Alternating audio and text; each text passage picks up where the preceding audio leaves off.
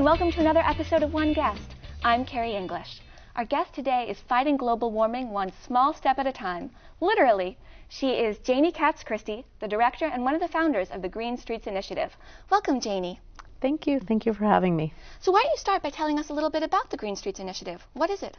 The Green Streets Initiative is an organization that sponsors, on the last Friday of every month, walk ride days. So does that mean that on the last Friday of every month, you should take green transportation to work? Yeah, that's what we're inviting people to do, to their school, to their work, or any other place they go on the last Friday of the month.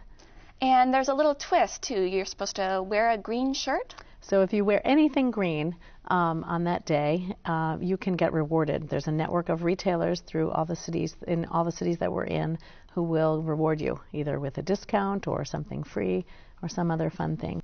So do people just walk or ride their bike, or are there other ways? They can use any kind of green means: walk, bus, bike, pogo stick, anything, even carpooling, even sometimes just thinking about how they might go green.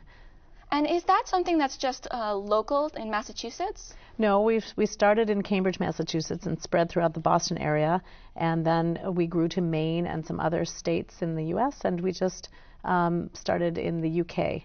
Well, that's amazing. How long ago did you start this? It started in March of 2006. So in just a few years, you're international.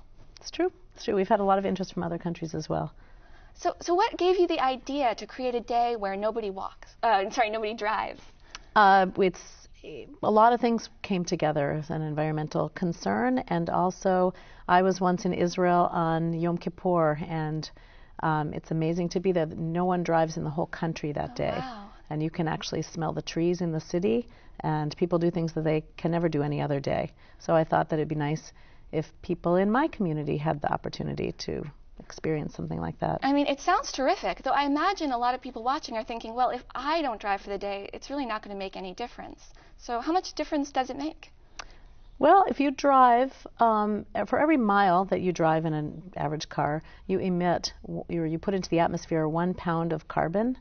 And I think it's not just that kind of measurement, but also that you are a trendsetter. People see you, and if they see you driving, then they feel that it's okay to drive. And if they see you biking, they think, oh, maybe I'll try that. If they see you taking a bus, they'd consider taking the bus as well. I think a lot of other people are thinking, okay, so now I know that it makes a difference, but I have several children. They need to go to school and to all their activities. I can't take them without a car. What do you say to them? Well, I have 3 kids. Right now they're 12, 10, and 7, and they were the ones who pushed us to get rid of our family car, so we have no car. And wow. Every trip we take is a real adventure, and it's great. It's been a lot of fun. So how can somebody get involved in the Green Streets Initiative, either in a town that already has it or to start their own?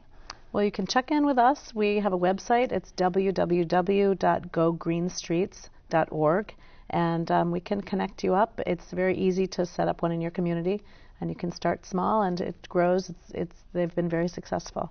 So on the last Friday of every month, we should wear green.